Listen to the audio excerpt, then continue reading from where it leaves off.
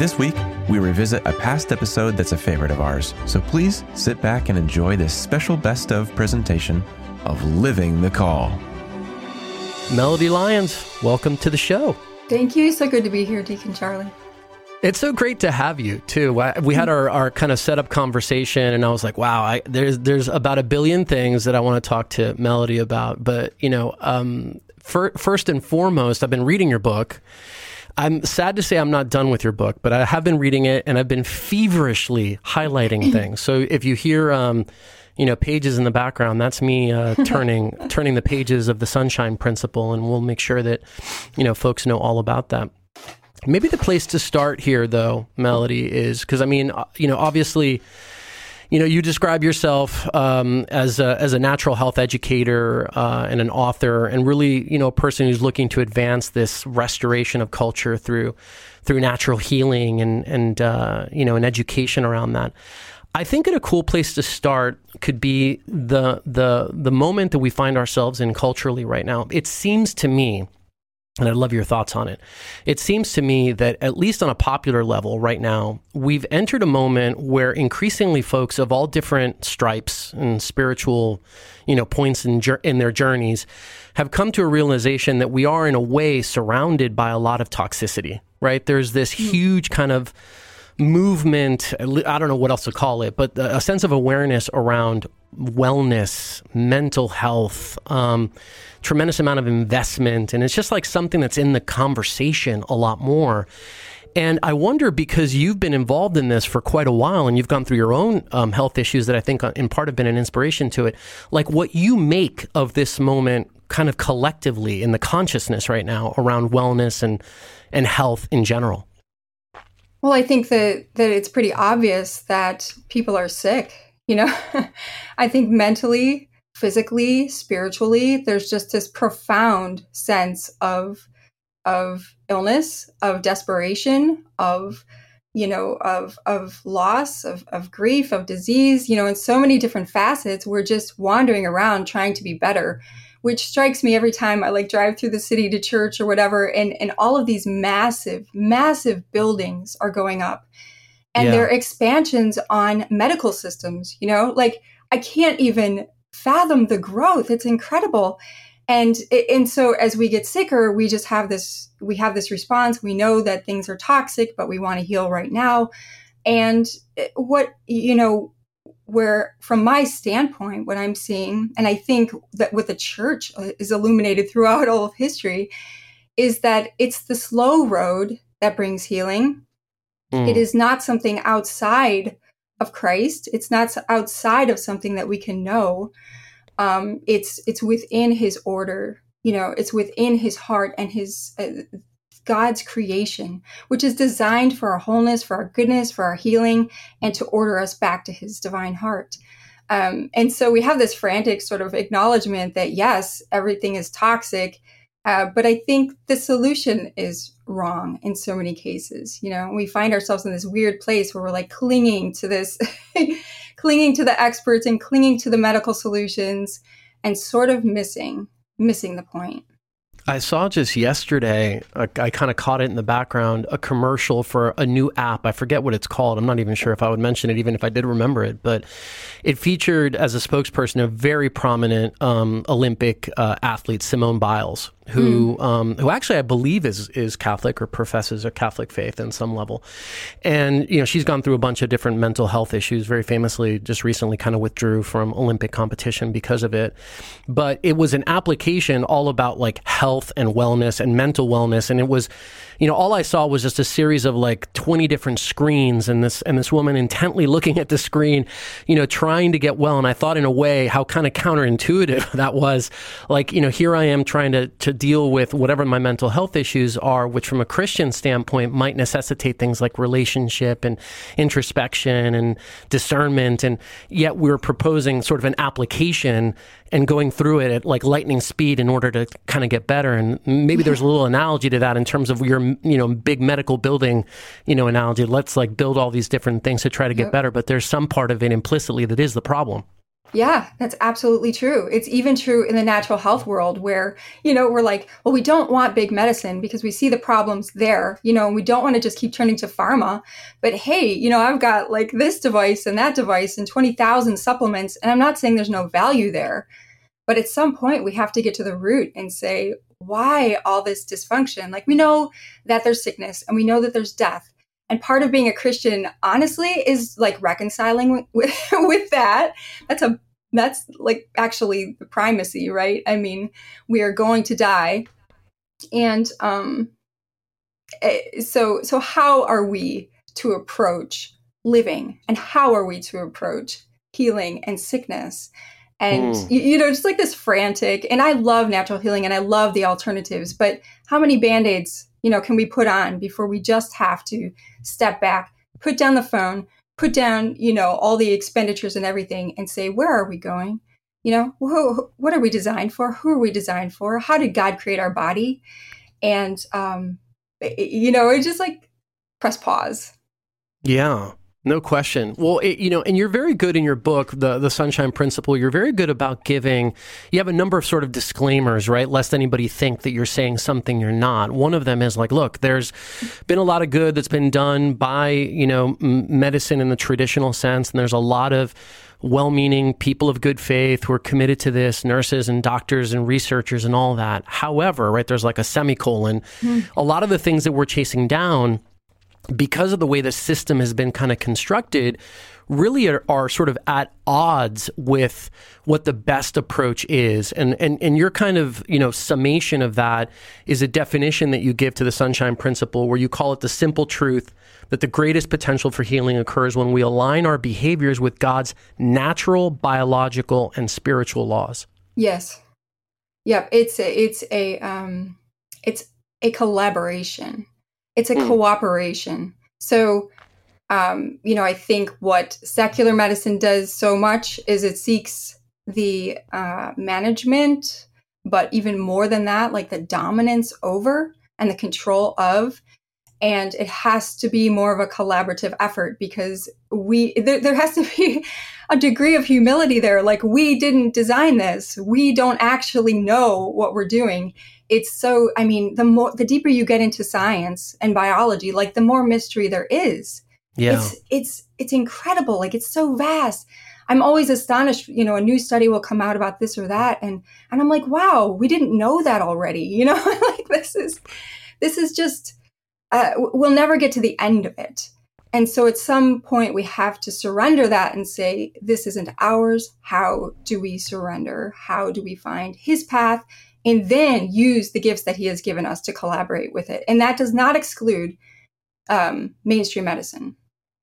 Have you thought about ways of maybe short-circuiting the sort of traditional medicine industry so that people can enter that with a deeper understanding of this great, sort of design miracle that is the body and everything associated with it? Because one of the things that I thought was really interesting that you laid out in one of the initial chapters of the book is this sense that a lot of medical professionals are really not equipped to sort of, when they get out into the space, they don't have that kind of background of understanding of, what the body is and does. They understand kind of the way to deal with symptoms or deal with illness, I think is how you put it, but not necessarily the kind of preventative ends of this. And I thought that was a really interesting point.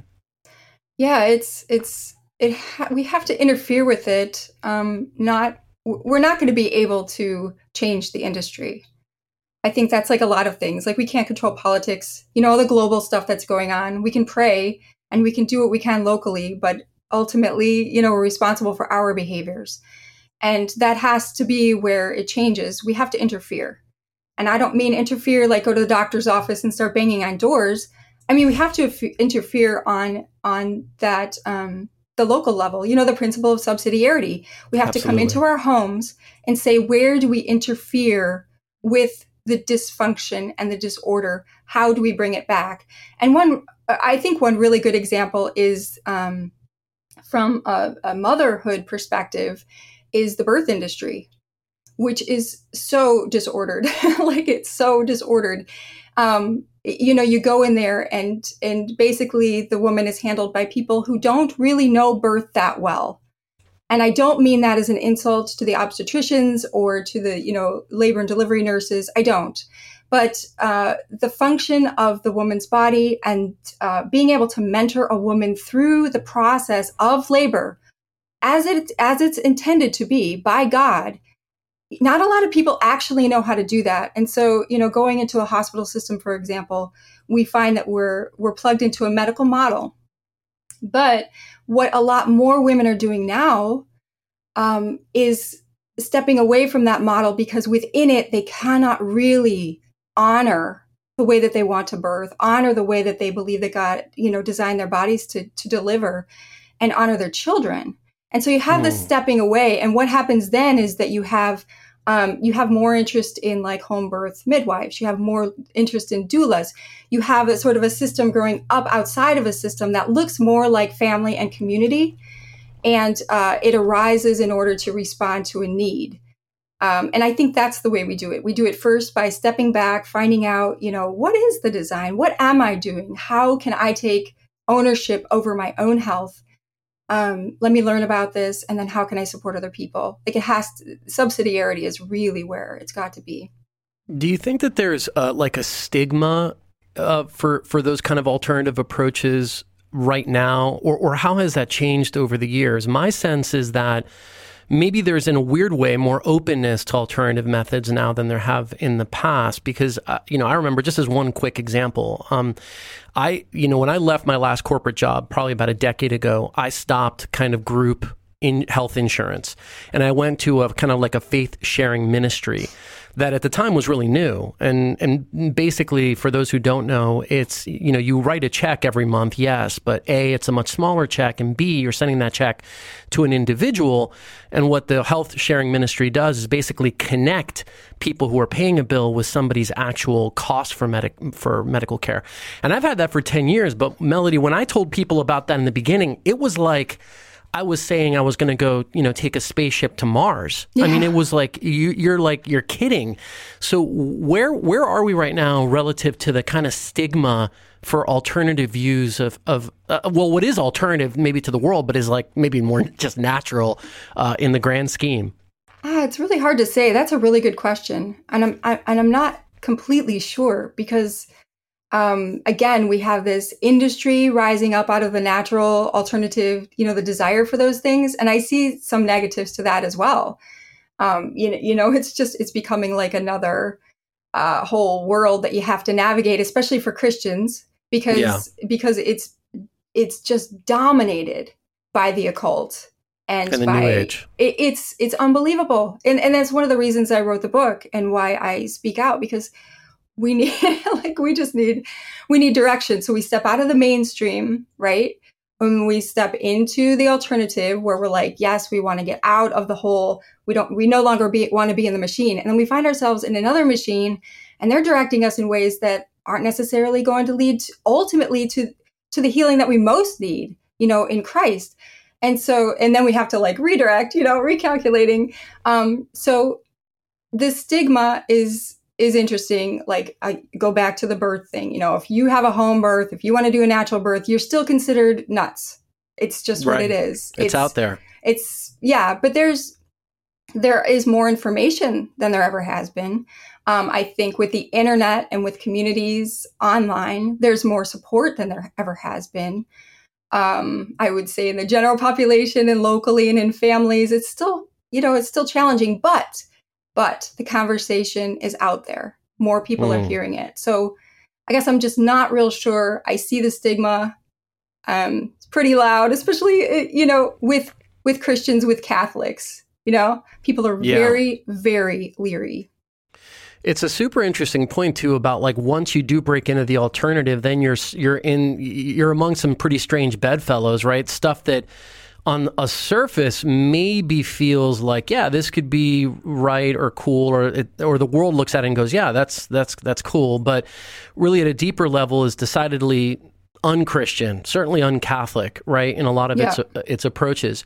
So that's definitely true. I see that in and I've talked about some of this in past episodes of the show, but I see that a lot in we do a lot of work with the homeless situation. And, I find that a lot of, otherwise very faithful Orthodox, Christians, Catholics, etc., in a way, the whole idea of homelessness and certainly alternatives to homelessness are kind of put in this category of sort of hippy-dippy stuff that we don't want to take a look at. And consequently, as a result, maybe not intended, we've kind of ceded a lot of the good work that is done in that world, or the good opportunity that is done in the area of homelessness, as an example, to a lot of forces and organizations that ultimately are really not approaching the issue from a good perspective. And it's like a weird thing, because you want to find an alternative to what the system is, but when you get there, it's like, in a way, it can even be worse. Yeah, that's a really good comparison, because we compartmentalize. We want everything to be black and white. Like, this is the right way, this is the wrong way, this is fidelity, this is dissent. And in the middle, there are a lot of people. There's souls. Yes, absolutely. And it's messy, but we're called to this messy sort of love that can flex, and step in and out. And we draw a hard line at those things which harm people. So that's why we pursue truth, because we want people to be safe bodily, but ultimately, we want them to be with our Lord. We want them to be with our Lord here. We want them to be with our Lord for eternity. And so there's that baseline. But in all of the other things, it's very tricky. How do you discern, or how have you personally, maybe in your life, discerned the difference between the messy and the disordered? Oh, it's tough. It's complex, but it's also really simple. And I think, one way that I've come to my own way of discerning things is because I'm not capable of grasping the really difficult aspects, of theology or whatever. I can understand if people are explaining to me, but then sometimes I have a hard time, pouring it out again, or revisiting it and remembering, how did they say that? How did they articulate it? And so I have to take the faith and belief and break it down to the bare bones, and that's really the gospel, the truths of Jesus Christ. And on a very practical level, you're talking about working with the homeless, or, the example I was using earlier of working with women, who are laboring and birthing. Wherever we are working with people who are ill, we need to look through the lens of Christ. What difference does Christ make in the world? And when we're looking at truth, does this lead us to the love of this soul and the greatest good of this soul, or does it lead us away? And I don't mean to oversimplify, because I'm talking, this is a Catholic podcast and we know the faith and all of those things. So I'm not trying to oversimplify, but in some cases, let's look at contraception, for example, some people might argue for the contraception and we can compromise in this way. But when you break it down, what does it do to the body? Yeah. It destroys the body. And what does it do to relationships? It destroys relationships. So on a very personal level, the truths of our faith reflect what happens to, God's design for our bodies as well. So I think, to some extent we can navigate through those things. I totally get that. I think it's so the difference between messy and disordered is the degree to which whatever it is drawing you closer or farther away from God.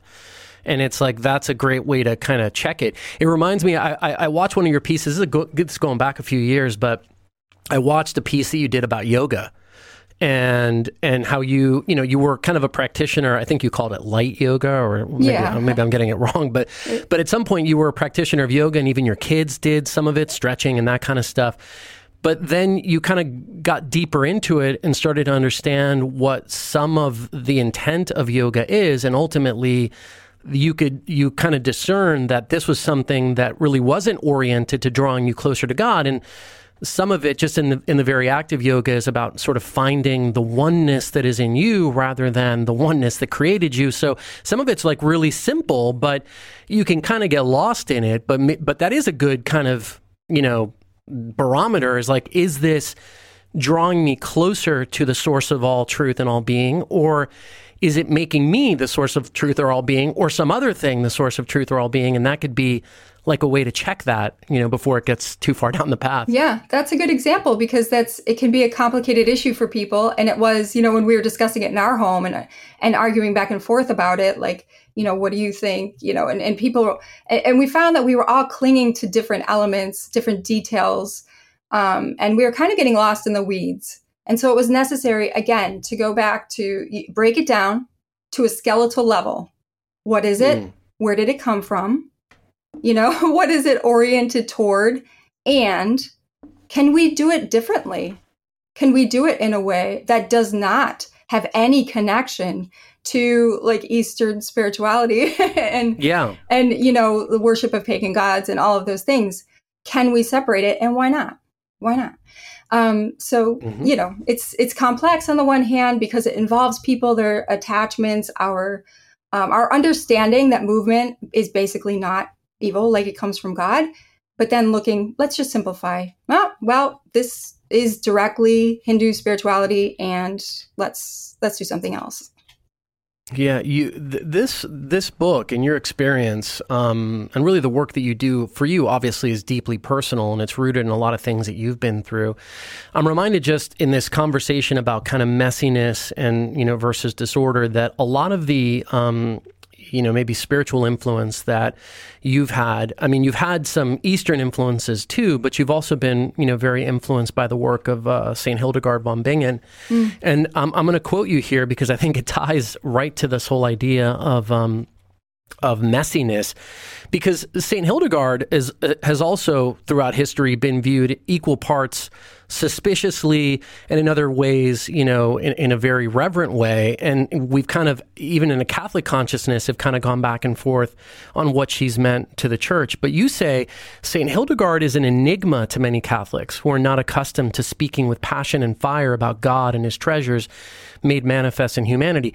We want a neat pill, and she offers us a messy poultice. We want a snappy hymn, and she composes a lengthy mystical piece.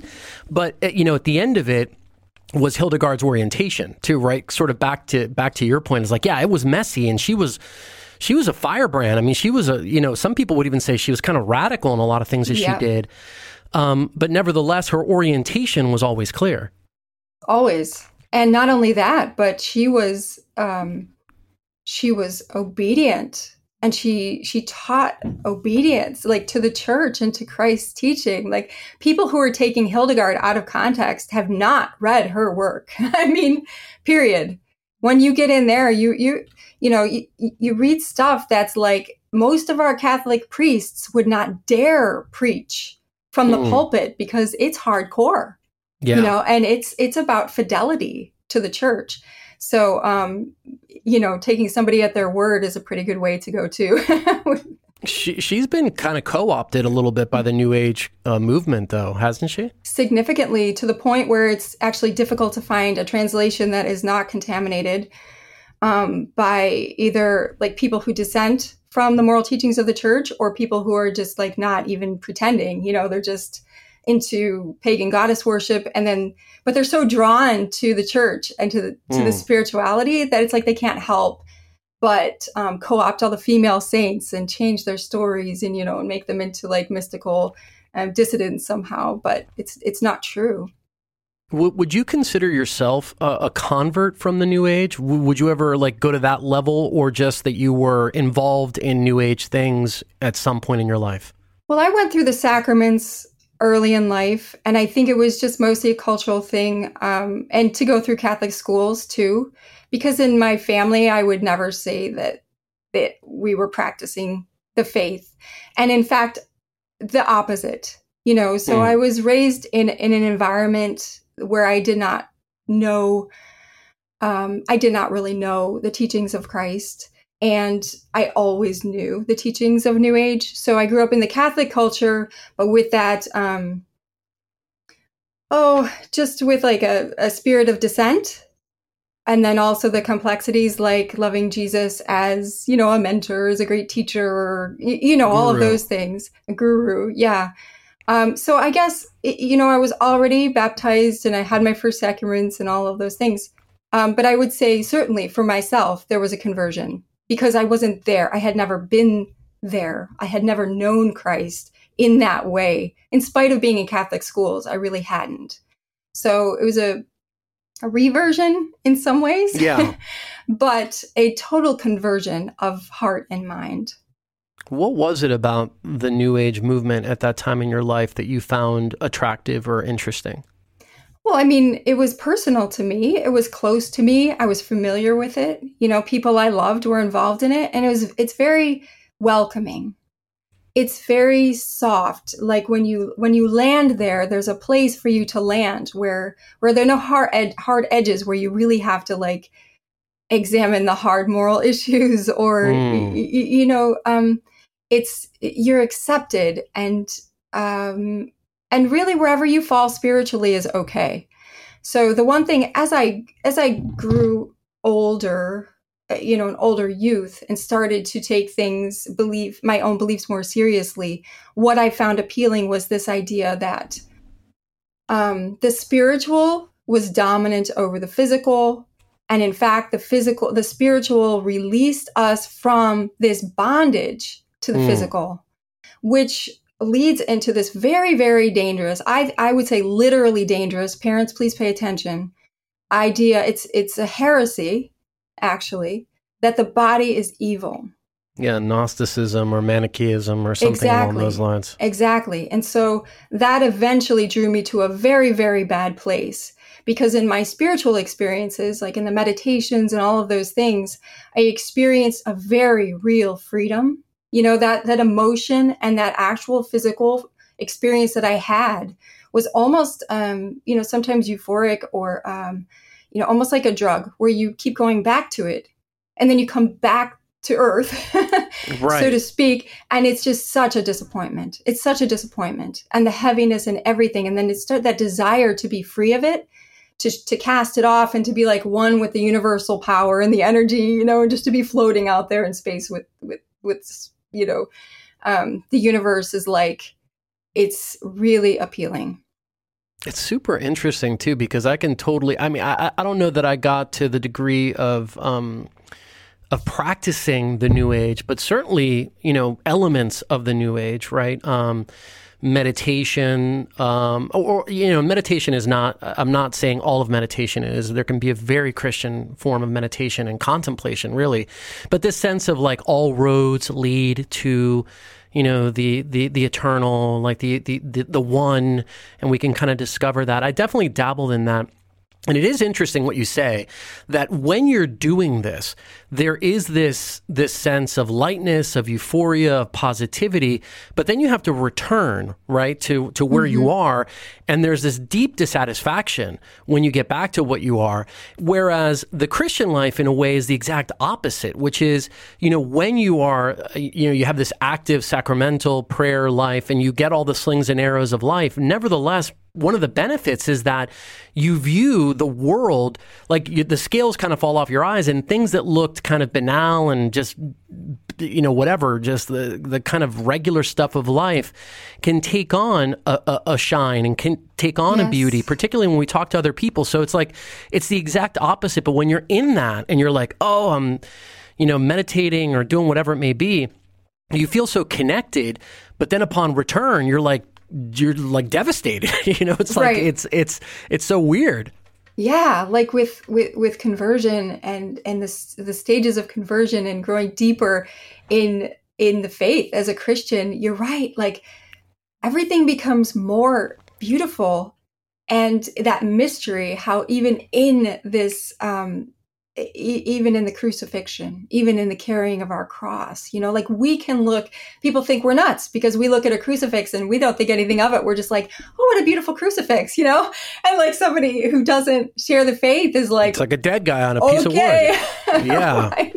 Exactly. Right. But there's this depth of understanding and this, being able to look upon life as this, this sort of depth and see this thread of grace and glory and beauty and liberation running through it. And, in the New Age occult side was just like flat. And that's completely diabolical. It's so demonic, teaching us, especially the young, to, get to this place of despair. I mean, that's where it brought me, where you're just face to face with this desperation, this despair, like I've got to leave. I've got to be free. And you know what? It's okay because you get lots of lives. Like, sure. You get to do this again. Was there a moment of like particular inflection for you during that New Age journey where like just one moment you were like, no, I'm done with this? Or was it kind of a gradual thing? I can when you look back, you can see moments. But I do think, so it was somewhat gradual. I do remember at one point, one thing that happened as I progressed into more occult type things was that I was really plagued by terror. The beauty and the relief had gone, and it was replaced by a persistent terror. And in the midst of that one night, I was begging and pleading to God. And I wasn't even sure I believed God, but all I could think was like, okay, nobody can help me. I can't help me. Nobody on earth can help me. None of these, angels or whatever they are can help me. And all I could think of was, okay, well, if a God exists, that's it. Like, he can help me.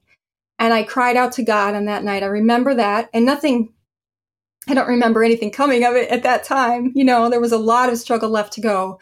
But I do remember that moment, and he didn't leave me there. And then I also remember as I was coming out of the New Age and occult beliefs and coming into the faith, that was a process. But there was one moment where I was like, it all seemed really beautiful still to me, what I was trying to leave behind. And I would justify a lot of it. And I had soft emotions towards it.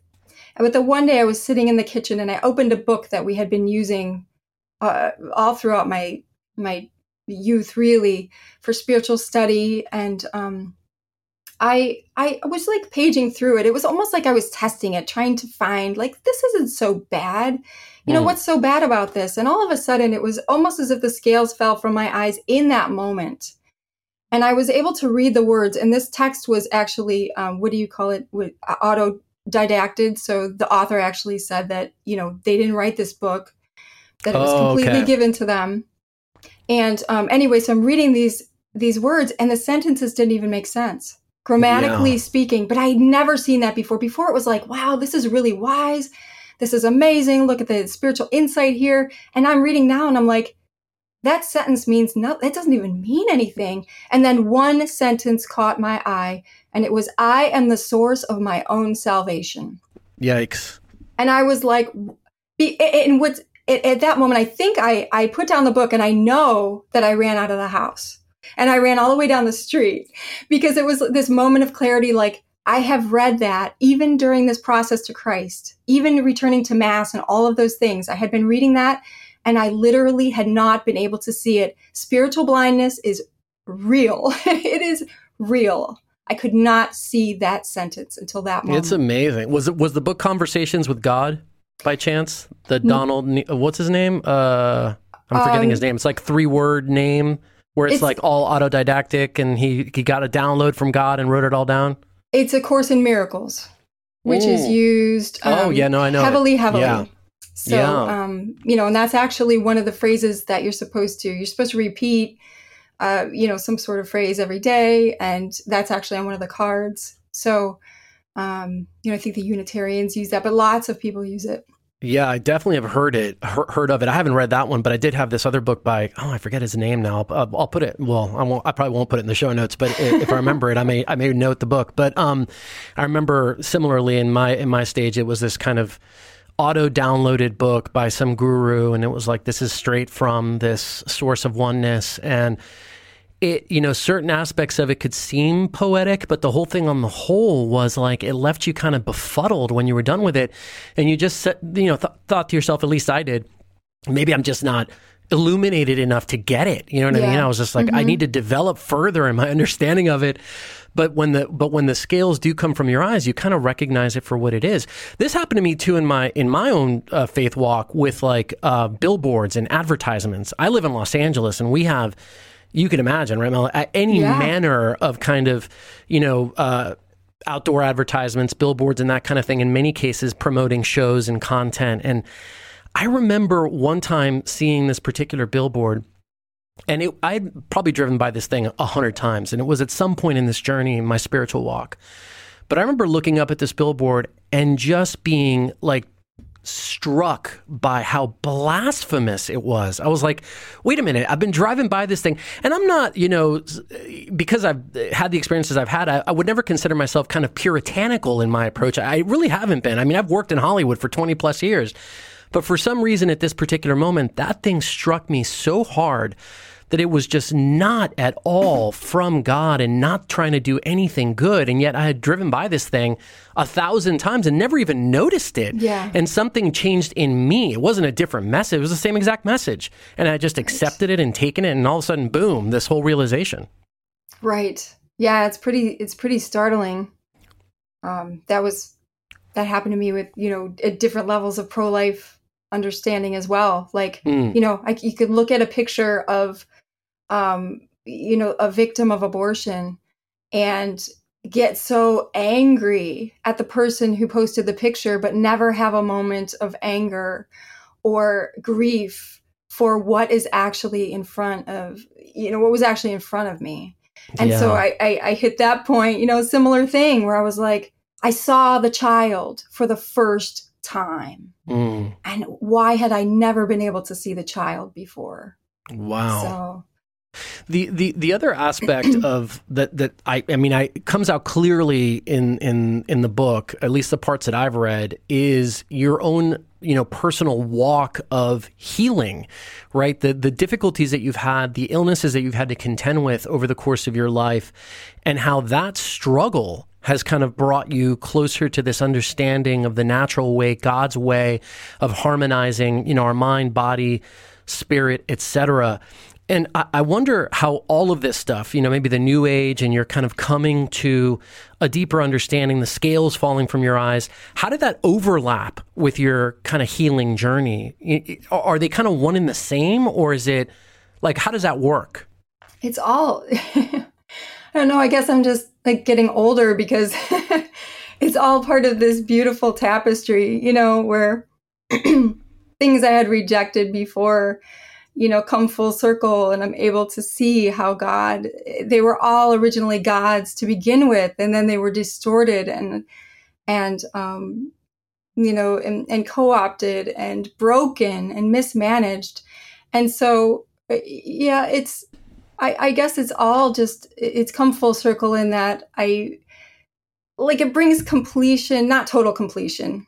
I'm not there yet, but to that healing from the new age and all of those wounds, because it's not just like, it's kind of like talking about stepping out of the medical system and then finding just another system.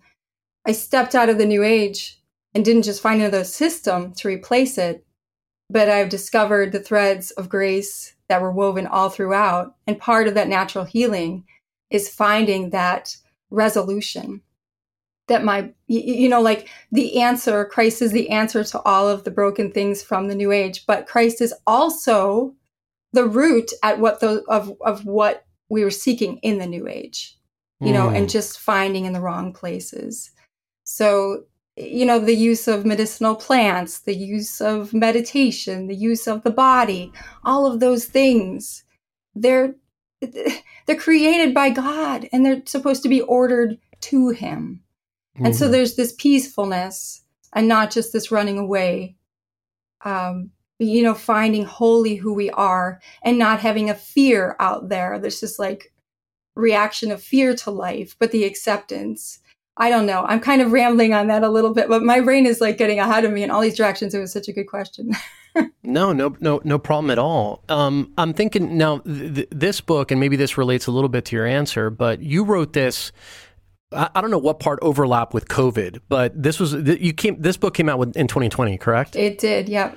Okay. And I know since then, so I guess two questions. Number one is you had an experience, and I told you when we were on the prepping for this that I definitely want to talk about your COVID experience, especially in light of all this. But even before we get to that, why did you decide to write the book then?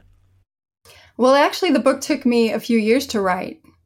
It was a process, and it was a great gift. I kept thinking, this is taking too long, but it was the Lord's timing, because I had yet to experience, significant disease progression, to a degree I had not experienced, and setbacks. I had yet to have additional diagnoses. I had yet to experience, all these new layers of healing. So that took time. I decided to publish in 2020 because it was just time. That was the plan. And I thought it was just this huge failure. Like, oh my gosh, this is the worst timing. I can't go out and do all the things that an author would do, and engage with people. And, and yet it was so perfect, because everything that I had written about, this call to action, this call to reflection, and what it means to be healthy and well in a Christian sense, like, it was so amplified by the COVID craziness.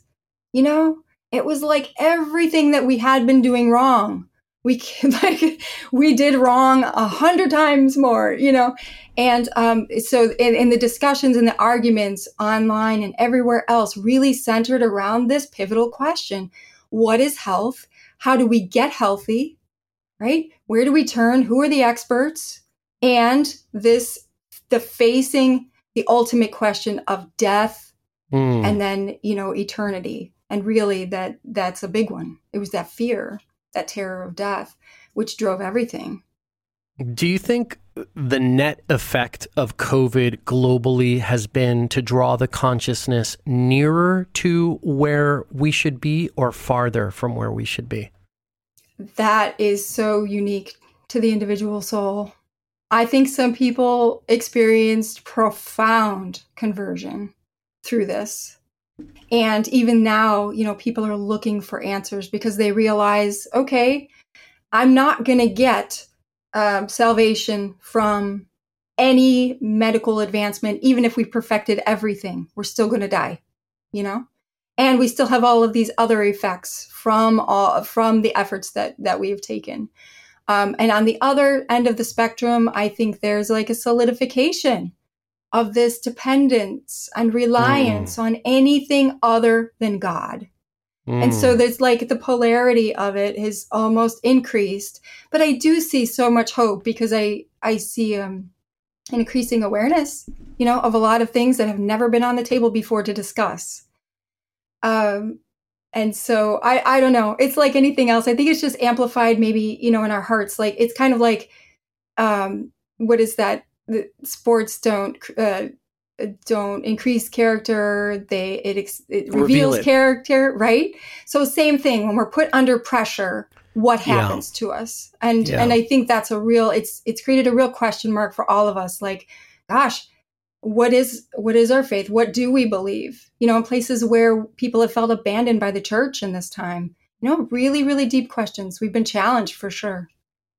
I remember when this is probably, I don't know, a few months into COVID, when people realized this was real. And I recognized the kind of global character of this and tried to think back, yes, we've had other pandemics, but never pandemics coupled with this global connectivity that we all have, where we can all experience the same thing and talk about it and share about it together. And it was at that moment that I remember describing to a friend that I didn't know what COVID was or how God specifically was involved in it. I mean, obviously in his permissive sense, he was allowing it. But I did get this sense of kind of like when you wake somebody up from sleep, you kind of put your hand on their shoulder and you sort of like rock them a little bit to kind of wake them up gently. And I had this sense that COVID on some level globally, I'm talking about just, from a just global community standpoint, because you're right, everybody's experience is different. But this sense that it was a moment that the Holy Spirit was using in a way to try to kind of jostle us, right, from this sleep in a very gentle, caring way, but to wake us to this bigger sort of understanding, which, I agree with you, is that sense of ultimately relying on Him and taking a much more thoughtful look at the tools, the methods, preventative and otherwise, that we have at our disposal, built into our very biology, built into creation, to kind of look at these things. So I don't know if that's correct, but that's the sense that I got, because everybody was talking about bigger things. Everybody was talking about family and faith and career, and we're all sort of, and people of all stripes, kind of out at the edge and wondering what comes next. And that moment of awareness, if nothing else, just the moment of awareness of people stopping their just rat race and running around was, to me, I thought, a very hopeful moment. Not what people have done with it, I don't know. But I felt at least the format was created, or the forum rather was created for us to take a hard look at some of these very big questions. And it happened kind of globally at the same time for everybody. And I thought that at least that was very promising, coming out of this great pandemic that we've had. Yeah, very much so. An awakening, a shaking. It's the kind of thing that we pray for, but don't really want, God's answers to our tepidness and, save me, Lord, from myself. And we get these earth-shattering things, and we're like, no, wait. That wasn't really what I was going for. I just, want to do confirmation cake baking better or something. I don't know. Right. Exactly. Now, I know to the degree you're comfortable talking about it, I remember reading when you were down with COVID, one of your posts online. This is before I even met you, and my wife shared it with me. And I remember reading it, and you had this, first of all, a pretty significant, physical, effects of COVID, right? So it hit you pretty hard. But I remember reading this, and that you said that, during it was this sort of sense of just, I don't know, spiritual exhaustion, and that just you needed somebody to just rub your hair, or something like that. And it was just a sense of being so isolated and so kind of weak. And I had a similar experience with COVID, and I wanted to just chat with you a little bit about it, the kind of maybe spiritual dimensions of a case of COVID, maybe using yours as an example. Yeah, it was unlike anything that I've experienced before. And I know everybody has their own COVID experience, so I'm not saying other people experience this way, but I have also received feedback like yours where other people have experienced it this way. And from a spiritual perspective, I have certainly experienced periods in my life of great darkness, of desolation, of doubt, of feeling disconnected from God in different ways, and a blackness. But this was different, and I would describe it as being a block. So not just feeling separated from God, but trying to seek God and having a wall slammed down. And it was very abrupt, very physical for me, and very visual. And I had a moment of panic, a couple moments of panic where I was just running into it. And at one point I remember verbalizing, and I felt nothing emotionally, and I felt like there was no way I could really get through. But I'm like, okay, Blessed Mother, this is emergency. I have to hand this to you because I'm blocked out. And, again, just a very personal experience, but that's the best way I can describe it. And I did have a friend of mine at one point, we talked on the phone, and she prayed while we were on the phone. And this whole thing is very visual for me. I'm a visual person. And as she prayed, there was this piercing. There was this one point. It was in the upper left-hand corner. I don't even know if that's significant. But there was this piercing of this block, this blackness, and this one pinpoint of light. And for the rest of my experience with COVID, I focused on that pinpoint of light. And it just, so there were so many lessons, like intercessory prayer, how important intercessory prayer is, how much we need it, how much we should do it.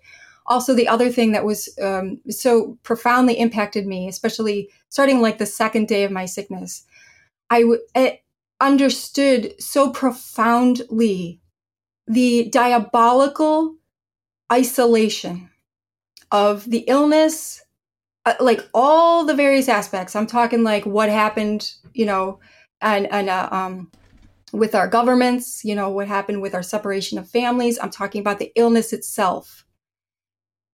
The isolation was so unholy. We need each other. And you mentioned, like the touching. I don't remember exactly what I wrote, but I just remember like the experience of having somebody reach into that isolation, even though I was surrounded by my whole family. That isolation was so intense. And I just remember I couldn't cry because I couldn't breathe, but like interiorly weeping for these people who had been cut off from everyone. Yep. And it seemed impossible for me that they could live, and like this great miracle that people made it. And so I learned a lot through that process, but just a much greater, deeper awareness of the isolation, of the need that we've got to break through. We've got to break through for each other. Yeah, and the importance of community in all this, because you're right. Look, not to get conspiratorial, but also remembering that the enemy of our souls is really smart. And, if you're going to think of just, an incredible stratagem, right, to break and divide and create more isolation, it's kind of a masterstroke, in that regard. Truly. I mean, it really is. And I think, you said, dismissing the idea of conspiratorial, but I mean, what else does the enemy do? Of course, he conspires against us. Conspires 24/7, right? Like the enemy does not sleep and has this like intelligence and passion that we can't fathom. So sometimes it's like, oh, well, it couldn't be spiritual. Why not? It probably is. Well, and even if it wasn't at its origin, it certainly was used as a tool, right? I mean, It's like he's not going to pass up that opportunity. The door is open. Come on in, I mean. Absolutely. I think about also a lot of the people that, sadly didn't make it and passed in isolation. And, so many, because God is outside of time, right? So we can still pray for those people who have passed, that at that moment, they also saw that little light break through in the top left, and that they grabbed onto that light because they weren't surrounded by family and loved ones. And what a great crime that was, really, in the grand scheme of things, to have kind of, accelerated that kind of isolation. For me, Melody, it was, this sense, you described it as a wall. The way that I described it was like, if you ever look at the like stock charts, they kind of go up, they go down, they go up, they go down, like that kind of thing. And so for me, it was things that would typically or ordinarily bring me to a peak of joy, whatever that is, prayer, spending time with my wife, playing ball with my kids, riding my motorcycle, whatever that was, those like peaks. They no longer went to peaks, they went to plateaus. So it was like I could do the thing, but the joy generated by this activity or moment that I've had a million times in my life couldn't be realized for a period of, months. To be honest, I had this in January and we're in April now. I honestly think this may have, on some level may even still be happening for me, but like it's much more muted now. But that's something that I never really anticipated. And then you hear these kind of like, the brain fog or some of these different things, but it really wasn't that. There was definitely that too. There was like this inability to kind of focus on a task. But there was this also, the only thing I can classify as a spiritual dimension to this, which was the inability to really experience the joy that, a variety of different things would have normally brought in my life. And that's when I realized, I'm like, there definitely is something else here that, again, maybe the enemy is just using as a tool, but nevertheless was real in my life. And it sounds like it was for you too. Yeah. And in fact, it was a good 3 months of recovery. It was not something that you just like, okay, illness is over, up and at 'em. And, similar to what you've described. Melody, before we get to our final segment, Wait What, I did want to have you speak a little bit about, to the extent something comes next, right? Sunshine Principle is the book. I know you speak, you have, by all intents, sort of a media ministry, socially, et cetera. But do you envision like a follow-up work, a platform developing from this, or any other thoughts on kind of how you take the work of the Sunshine Principle forward? I have thought a lot about that because there's so much that I could do. And I've actually had people speak into that and say, do a workbook. And one difficulty, again, was that it was published in 2020. So I literally could not go places and do workshops and really dive in with people in person, which is what I just longed to do. And so, time passes and and within the context of my vocation also, it's like, well, where am I called here? Is this just something to throw out there and add to the conversation, and then just live fully in my life? I think there are just different ways that it manifests. Right now, I'm just sort of open, I am still a person who's physically, I'm in the process of healing from all these things. Like the Sunshine Principle and my journey is not really over. So it takes me in different directions. So I have there are other ideas for books. I have drafts, and it's just like subjective. You know how it is. I mean, you're in a family, you have to weigh all of it and figure out, where does my family need me and where's God calling me to stretch out a little bit. The topics cover a broad spectrum, but they're really ultimately focused on that healing and restoration in order to the heart of Jesus Christ in one way or another. The one thing that I'm engaged in right now is with the physical healing is that I'm developing out, I got my personal trainer certification. I have a soul core. I'm a soul core certified leader, which I absolutely love. And I'm now working on my PHO fitness certification. And one of the things, for people who don't know soul core though, can you explain soul core? So soul core is an apostolate, which it intentionally engages the whole person in the sacred experience of the rosary. It integrates the prayers of the rosary with core strengthening, mobility, functional movements, and that's to nourish body and soul and encourage deeper reflection on the virtues. And then PHO fitness is similar, but different. PHO believes that your body is a temple of the Holy Spirit, a beautiful cathedral for God's glory, and that every cathedral needs a strong base upon which to stand. And that's Christian prayer, strengthening exercises. And my focus here really is seeing the places in the natural health movement which keep getting thrown entirely into occult and New Age. And one of those is yoga. No matter what practitioner I've gone to, whether it's been mainstream or, alternative, or even in the church, people just shoot you back to yoga. And I cannot emphasize enough how spiritually risky that is. So I wanted a way to be able to lead people in other directions, because we need ways to manage stress. We need ways to bring our, adrenal function back into alignment, to reincorporate prayer, and to honor the body. And so hopefully in the next year, that's something I'm going to be expanding online and also locally. If anybody wants to buy me a building, I'd really love that. I'm not above asking. Buy me a building now. I love the whole fitness side of things too, and that kind of approaching getting the temple fit, right? From that standpoint, we have to bring you back and just talk about that, because I definitely have some thoughts and observations there.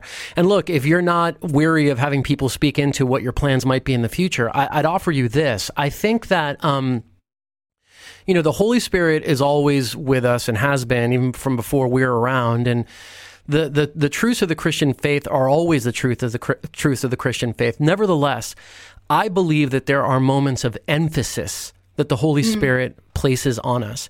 And I think that there's been a moment of emphasis, and maybe you can go back to the Second Vatican Council and say that was the starting point of this emphasis. I'm not sure. But this emphasis on healing and an emphasis on accompaniment that I think are desperately needed right now, especially in our country. The more I look at issues like, yes, physical health and well-being, but also some of the big issues that we think about as Catholic Christians: abortion, euthanasia, homelessness, some of these things. Increasingly, I see them not as things to be solved, but things to be healed. And if that's true, if homelessness is supposed to be healed, if abortion is something to be healed, then we better understand how that healing works and who does the healing. And so for me, the work that you're doing is super important. So I would only encourage you, in as much as I can, to continue to do that kind of work that emphasizes healing, because I think it's something desperately important for our world, and especially our country, to know. Thank you. Beautifully articulated. And on that note, in terms of, the information that you've shared and some that you haven't, we're going to include all the information on the book, on how to follow you, on SoulCore, on these different things that we've talked about in the show notes, so that, people can avail themselves of all of this information. And our prayers, Melody, for you, for your work, for this great apostolate, for all of these things that you're leading is with you. And we hope for just greater prosperity to all the things that you're doing. Thank you so much. Are you ready then, Melody, to play Wait What? Maybe. I don't know. I'm nervous. That's a good answer. That is a good answer. All right. So, Melody, your life before Catholicism, as we've talked about, was influenced in part by spiritual practices from the East. So I thought that this question would be an interesting one for you. It turns out that next month, on May 15th of this year, Pope Francis will canonize Devasahayam Pillai, also known by his baptismal name as Lazarus Pillai. Lazarus was an Indian man born to a Hindu family in the 18th century. He was a practitioner of yoga. He was an official in the court of the king who converted to Catholicism after a chance encounter with a Dutch naval commander, and he was eventually martyred for his Christian faith. Now, when he is canonized next month, Melody, he will become the first ever blank from India to be canonized by the Catholic Church. Fill in the blank. When he's canonized next month, he will become the first ever blank from India to be canonized by the Catholic Church. How many people say I have no idea? Only the ones that want to get they don't want to get a point for the question. So That's right. No guesses. The first, I don't know, yoga instructor. Yep. And probably that's true as well. But yeah, he's the first layperson to be ever canonized by the Catholic Church. Apparently we've had religious and some clergy that have been canonized, but never a layperson. So he will be the first in just a matter of weeks. That is so significant. Isn't that cool? Yeah. Lazarus Pillai. Mm-hmm. I have a son named Lazarus. Well, there you go. That's really cool. Coincidence. Yeah, right. Yeah. I get to go look all that up. Thank you for sharing all that. Of course. All right. Question number 2, Melody. This is going to be easy. You got to get this one. Okay. Which of these is false about your home state of Ohio? Is it... You're terrible at this kind of stuff. Of course. Okay. All right. So is it A, the first state to enact laws to protect working women was written in Ohio? Is it B, Ohio was the first state to found a co-ed and interracial learning institution? Or is it C, Joseph Minor, originally from Dayton, Ohio, became the winningest Olympian ever at the time during the 1936 Olympic Games in Berlin? Which is false? Wow, I have no idea. You gave me 2 I have no idea questions. Well, this one you can guess though, because you got a 33% chance. All right. I'm going to guess B is false. Oh, sadly, that is incorrect. Actually, the correct answer is C. There was a very famous Olympian from Ohio, but his name was Jesse Owens. He grew up in Cleveland, and he won a bunch of gold medals in the 1936 Olympics. That is the correct answer, and it is true that Ohio was the first state to enact laws to protect working women, and it was also the first state to found an institution. It was Oberlin College, founded in 1833. That's right by me. Right by you. Well, that was Right the by first interracial and co-educational college in the whole country. So there you go. So I failed. But it's okay. It's okay because the Wait What is designed in this way, Melody, where the last one you're guaranteed to get right because it's a, write in your own answer question. And it's because it's a time machine question. And here goes. You get a chance to travel back in time to what is today Hesse, Germany, in the year 1136. After some exploration, you make your way to what looks like a church, and you discover that, in fact, it's a monastic abbey. There, you meet a woman, the prioress of the new abbey, and her name is Hildegard. You, of course, instantly know that you've happened upon the great future doctor of the church, St. Hildegard von Bingen. Hildegard is not yet 40 years old, and you know that many of her theological, musical, and medicinal works are still ahead of her. Nevertheless, you also know from her history that she's been having mystical experiences for years and has feared to write anything down out of a deep sense of prudence, and given her many physical ailments, you have a chance to encourage the great saint in sharing her wisdom with the world. How, Melody, would you encourage her? Oh, that is so difficult. Because being in the presence of people who just exude holiness and the grace of God is like, it's like being ministered to, even if you're in a position of ministry. I know you have experienced that. So that's immediately, placing myself in that position. That's how I feel, being in that position. But I don't know that I could encourage her in any way that she already wouldn't have been encouraged. But I guess I would just speak into the future and, if I would already have that advantage of knowing the future. But just what we know with all of prophecy, right? All of prophecy points to the truth and the glory of Jesus Christ and the way that he just weaves his glory throughout everything. So just to surrender everything that she was doing to his glory and enter in with that with that reckless abandon of soul and that joy, within the context, of course, of the order of her life, which she did so beautifully. So I guess that's what I would just say. Well, I think that's beautiful, and I think that would, in fact, encourage her greatly. So great job, and you get that one right. See, beautiful. Yay! Yeah, ended on a high note. Yeah. Melody, again, what a great privilege it is to have you on the show. God bless you and prosper all of the things that you're involved with. And again, we'll have all the information to the Essential Mother, to all of the different activities that you're involved with in the show notes for this episode. Thanks for being on. Thank you so much. And if you're listening to our voices, that means it's time to subscribe. Please do so and share this episode in particular with that person who can be encouraged by the discussion that we've had with Melody, by her story, by her great work, her great book, and in a quest to find healing in the arms of Jesus. And we'll see you again next time on Living the Call.